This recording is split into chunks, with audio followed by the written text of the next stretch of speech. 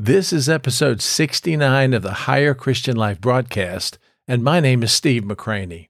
With our world in the situation it is right now, and with 2024 looming large, one of the most important things we can do as believers is increase our faith and have the courage to live according to the promises of God.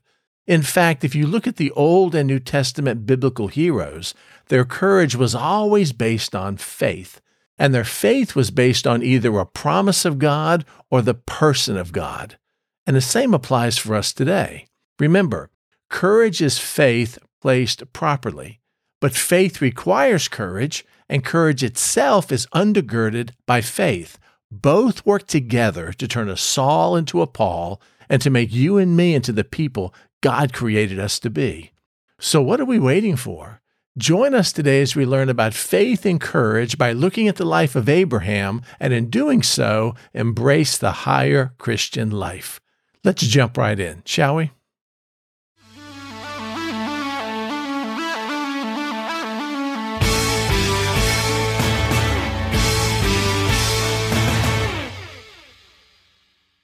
Abraham's journey of faith in God's promises. The biblical story of Abraham is profoundly human, a narrative full of twists and turns, triumphs and failures, poor decisions and their unintended consequences, and of course drama, much like a Netflix miniseries. Yet throughout the trials of his faith, we see Abraham continually return to a place of trust in God's promises. And the trajectory of his life models for us the possibilities and pitfalls of our own spiritual journey.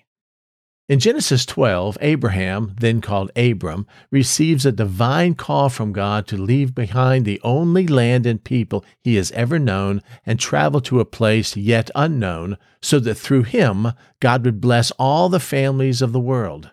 Pretty tall order. Yet this inaugurates the covenant, God pledging to make Abraham a great nation, to bless him abundantly, and to give his descendants the land of Canaan. The promise may have seemed improbable to Abraham, a nondescript man from an obscure country, but he obeyed nonetheless. Abraham's faith wasn't one-dimensional. The Genesis account shows it being refined through tests and trials, successes and failures. In Egypt, fearing danger, Abraham lies to Pharaoh about Sarah being his wife.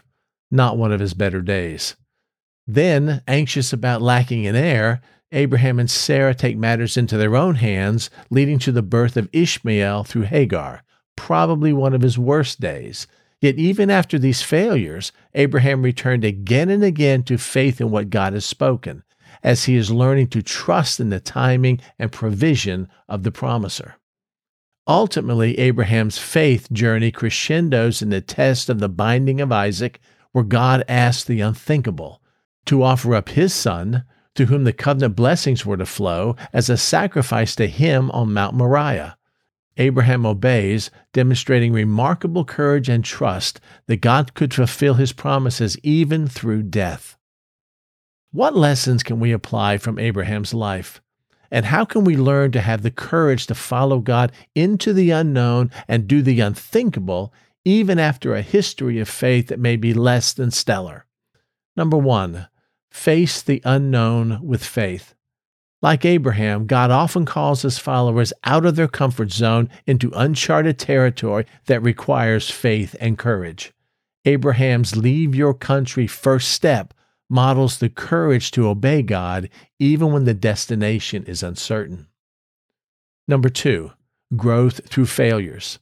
Our mistakes need not define us. Like Abraham, we can let them deepen our reliance on God. Need more proof? Remember David's moral failure with Bathsheba and his restoration, and Peter's denial and later reinstatement by Christ? These are pictures of divine grace and of the blessings of second chances.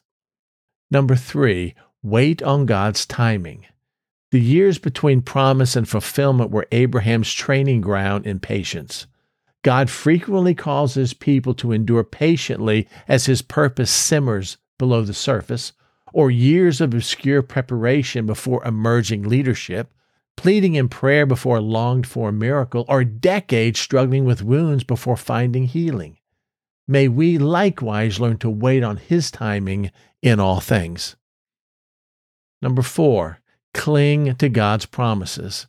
When famine descended on Canaan, Abraham clung to God's covenant promises despite being surrounded by doubt and discouragement. We too can hold fast to the many promises in Scripture, even when the road gets rough and we can't see our way forward. Number 5, act with everyday courage.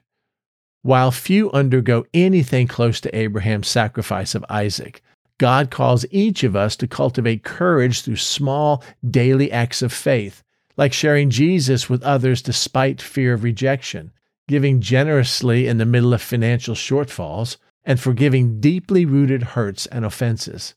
Abraham's supreme test at Moriah models courage through absolute trust in God's faithfulness, and we build similar courage through daily acts of faith despite our fears and challenges.